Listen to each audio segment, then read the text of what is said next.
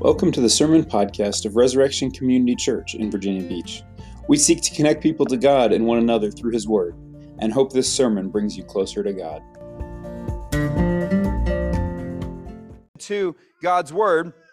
We'll be hearing God's Word this morning from Genesis chapter 14, and this is where we continue the story of Abram, who will become Abraham, but he's not there yet. He's getting there. That'll come in chapter 17. We saw last week as we were looking at Abram, we primarily saw the abundant blessing of God. That God, as my children told me afterwards, the sermon was about God owns all the Oreos in the world. That is not entirely what I said in the sermon, but it is a good reminder to us that God owns everything in the world, and He blessed Abram greatly, allowing him to give Lot the better land. But that story is important for today's story because last week, Abram and Lot were both so rich. Abram the uncle, Lot his nephew, they separated, and Abram gave Lot his choice of land, and Lot chose the good land. He chose the land where there was water, where it was fertile, where there were other people dwelling, and he kind of left Abram the kind of deserty land that was not nearly as appealing.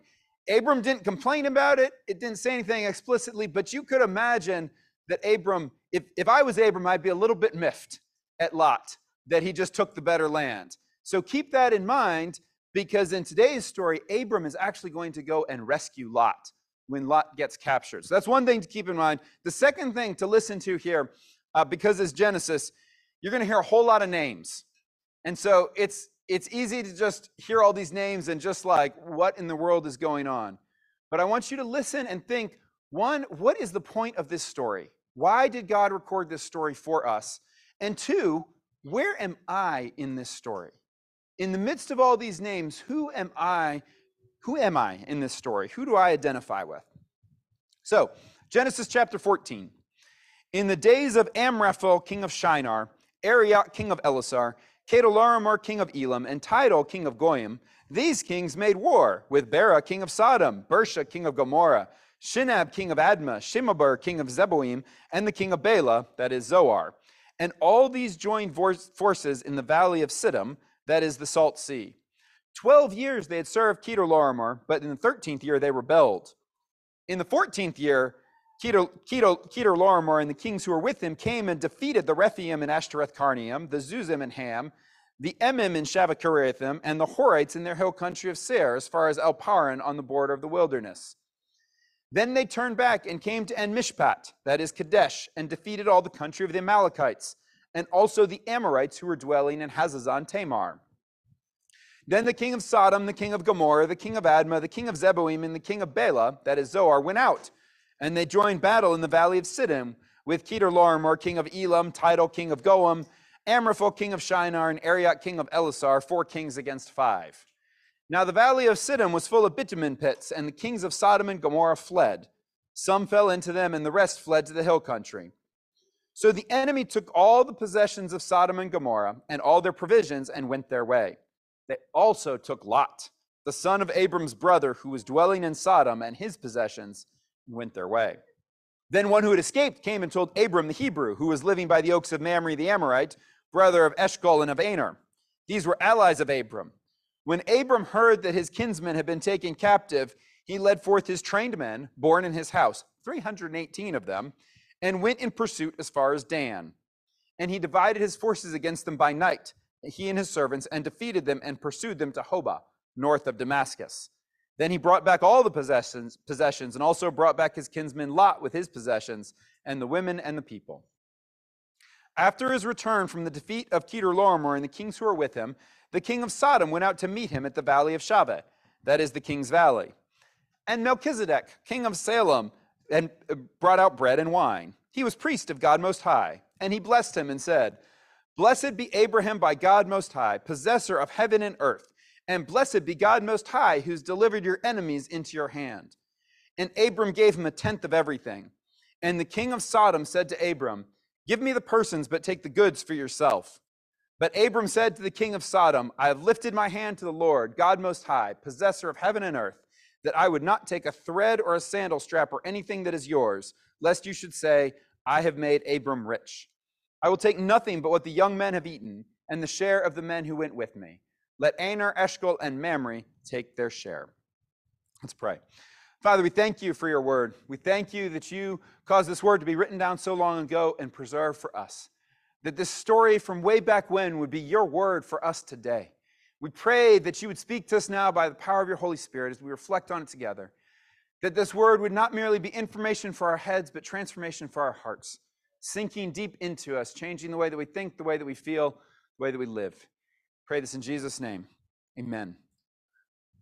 There is a great line in the Chronicles of Narnia, in The Lion, the Witch, and the Wardrobe. If you're familiar with that story, if you're not familiar with the story, the kind of main character is Aslan, who's a bit of a Christ figure in the story, and he's coming to the land of Narnia, and he doesn't come very often. He hasn't been seen in Narnia in years, but Narnia is under control of an evil witch, and Aslan arrives to rescue, but there's a problem.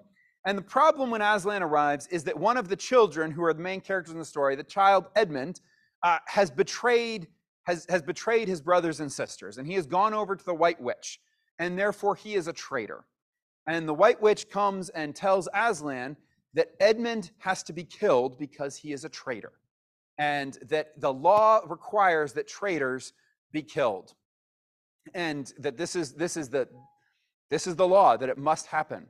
And the other children, Edmund's one of four, his sisters, Susan and Lucy, they say to Aslan, and say, wait, can't anything be done? Can't anything be done? We can't go against it? And Aslan looks at them and he says, go against the emperor's magic? As if like, what are you thinking?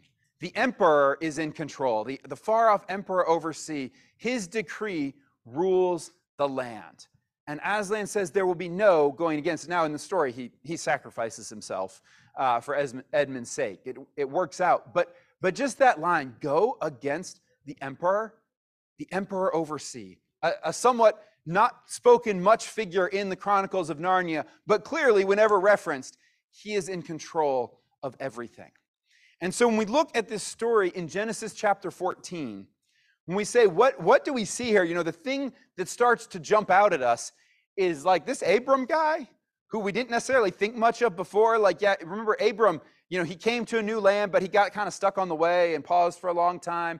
And then he went down to Egypt. He ran away from the land, and he was afraid, and he lied about his wife. But God rescued him from there and blessed him. And now all of a sudden we've got Abram like, watch out. Like this Abram, he's a warrior. Like he hears that Lot, who he shouldn't really like at the moment, but hey, he's family, so he goes after him. And he takes out 318 trained men in his household. And they march and they divide by night and they make a night attack and rout these kings and beat them down and rescue all the people. So Abram is like, he's like a hero figure here. Like he is rocking it. But if you look deeper, the message in Genesis chapter 14 is that even though we think that we want to do things, we want to look at this and we want to be like Abram. And it's not bad. Abram's a good guy here. But that's not the main message. When we try to do these things, we are going to fail. Because the main message here, and we see this at the end primarily, the main message of Genesis chapter 14 is that God is the ultimate ruler. In all this talk of kings, there's 10 different kings mentioned here. There's the 4 against 5 that fight, the ones rebelling against the other, 5 against 4 that rebelling, and then the king of Salem, Melchizedek, shows up. He's the 10th king. But when he shows up, he says, hey, blessed be God Most High.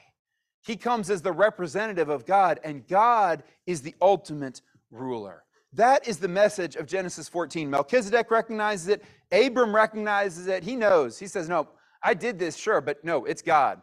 God is the ultimate ruler. He is the emperor overseas.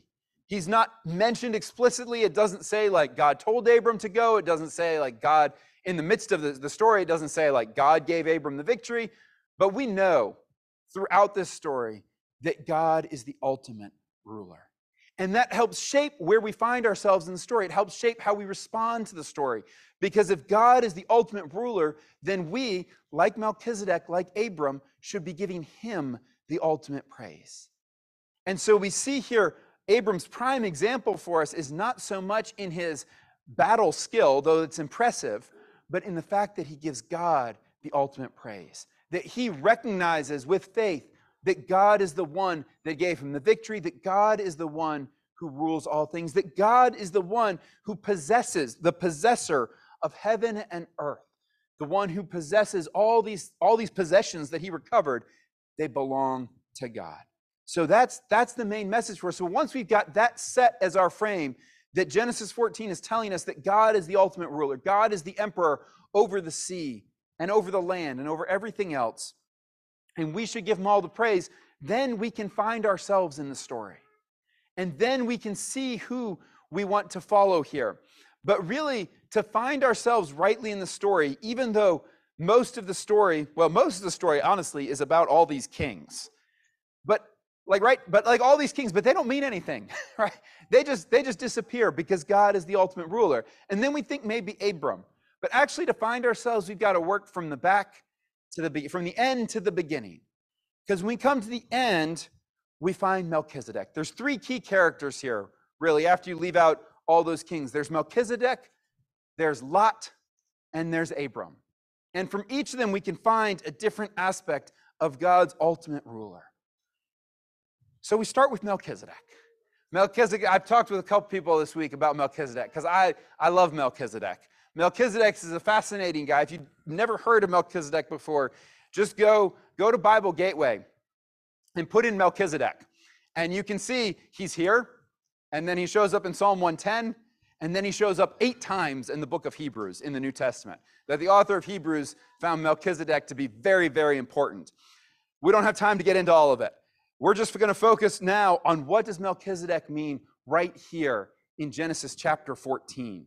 Because in Genesis chapter 14, what we see from Melchizedek is that God gets the glory. And the first thing we need to see here in Genesis 14, we're trying to find ourselves, is to find Melchizedek as the representative of God himself.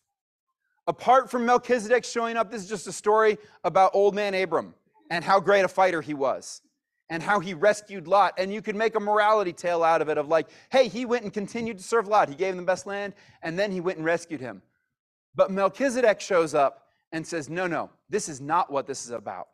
This story is about God. Melchizedek, who is Melchizedek? Look at verse 18. Melchizedek, king of Salem, brought out bread and wine. He was priest of God Most High. See, we had a whole bunch of other kings. And so Moses, the author of Genesis, has to tell us here, this Melchizedek, he's not just one of those other kings. He's not one of the guys in the fight. He is the priest of God Most High. Later on, the author of Hebrews will tell us what his name means, that Melchizedek means righteousness, and the king of Salem means peace. This is the representation of peace and righteousness on earth. When we saw that humankind was created in Genesis 1 to bear the image of God all around the earth, that's what Melchizedek is doing. He is bearing God's image on earth. He is the priest of God Most High. He is representing God and his righteousness and peace. And he comes out to Abram, and he first comes out with bread and wine. Now, we see that bread and wine. We'll talk about this more when we come to the Lord's table. That we can't miss that for us. But for them at the beginning there, this was just normal sustenance. Let me refresh your soldiers coming back from the battle. So he comes bringing refreshment. He comes bringing righteousness and peace. And he says to Abram, he's like, look, Abram, you did a great job, but God gets the glory. That's what he says in verses 19 and 20. Blessed be Abram by God Most High, possessor of heaven and earth. And blessed be God Most High, who has delivered your enemies into your hand. And Abram recognized it. Abram gave him a tenth of everything. And at first, why? Why does Melchizedek get anything in just ordinary, like old king style? Like, he doesn't deserve anything. It's either Abram's or it goes back to the kings it was taken from. But he gives a tenth of it to Melchizedek as God's representative. He says, look, I agree. You are representing God on earth, and all these things belong to God. Yes, in human terms, I went and rescued them, but they belong to God. And so I'm going to offer this tenth of it, this tenth of everything, this tithe of worship, to say this all belongs to God, and I give him all the glory. In our summer camp, we have that I mentioned earlier, our Summer's Best 2 Weeks camp, we have competitions, and we compete hard. 2 teams, the Romans versus the Galatians, and they go, go, go. But at the end of every competition, they always cheer for the other team, you know, as most teams do. But then at camp, we always remember who gets the glory? Jesus. In our competitions at camp, in all of our daily lives, we say that the glory goes to God. Why? Because he owns it all. He made all of it. Melchizedek stands here to remind us that God is the one who does this, that God gets the glory. Touch back on Melchizedek a little bit more later. But for now, on to Lot. Lot. Why Lot? Why do I say that Lot is important here? What does Lot do here? What does Lot do in this story? He gets captured. Nothing. Lot does nothing, right? He is just there. Like, why does Lot get captured? Lot should not have been there, right? Lot gets captured because he was in the wrong place. He went in the last chapter to take the land that looked good to him. But we were warned in Genesis chapter 13 that the men of Sodom were wicked, great sinners against the Lord. Now, in a few chapters later, Sodom will be destroyed for their wickedness. But even here, Lot went for what he thought was good, and he ended up in the wrong place. He selfishly took the best land for himself, and he gets captured. We have seen nothing righteous about Lot. So why is it important? What's important here is that Lot did nothing good for himself. He was in the wrong place. He got captured, but he was rescued. Abram went to rescue Lot. Who really went to rescue Lot? God went to rescue Lot. That's what Melchizedek said. That Melchizedek said, God delivered your enemies into your hand. God went to rescue Lot. Did Lot deserve it? No, not at all. Lot did not deserve to be rescued. So where do we find ourselves in this story? We're Lot. The first place we have to find ourselves after we recognize that God gets the glory, we find ourselves with Lot. We find ourselves as the ones who have been selfish, who have gone our own way, who have made bad decisions, and yet God comes to rescue us. This is the story, this is the great story of the Bible. This is the good news. The good news is that God comes to rescue his people even when they do not deserve it, even when they have gone their own way. That God rescued Lot from being captured. And this is where Melchizedek becomes important again. Because later on, I said, the author of Hebrews in the New Testament talks about Melchizedek.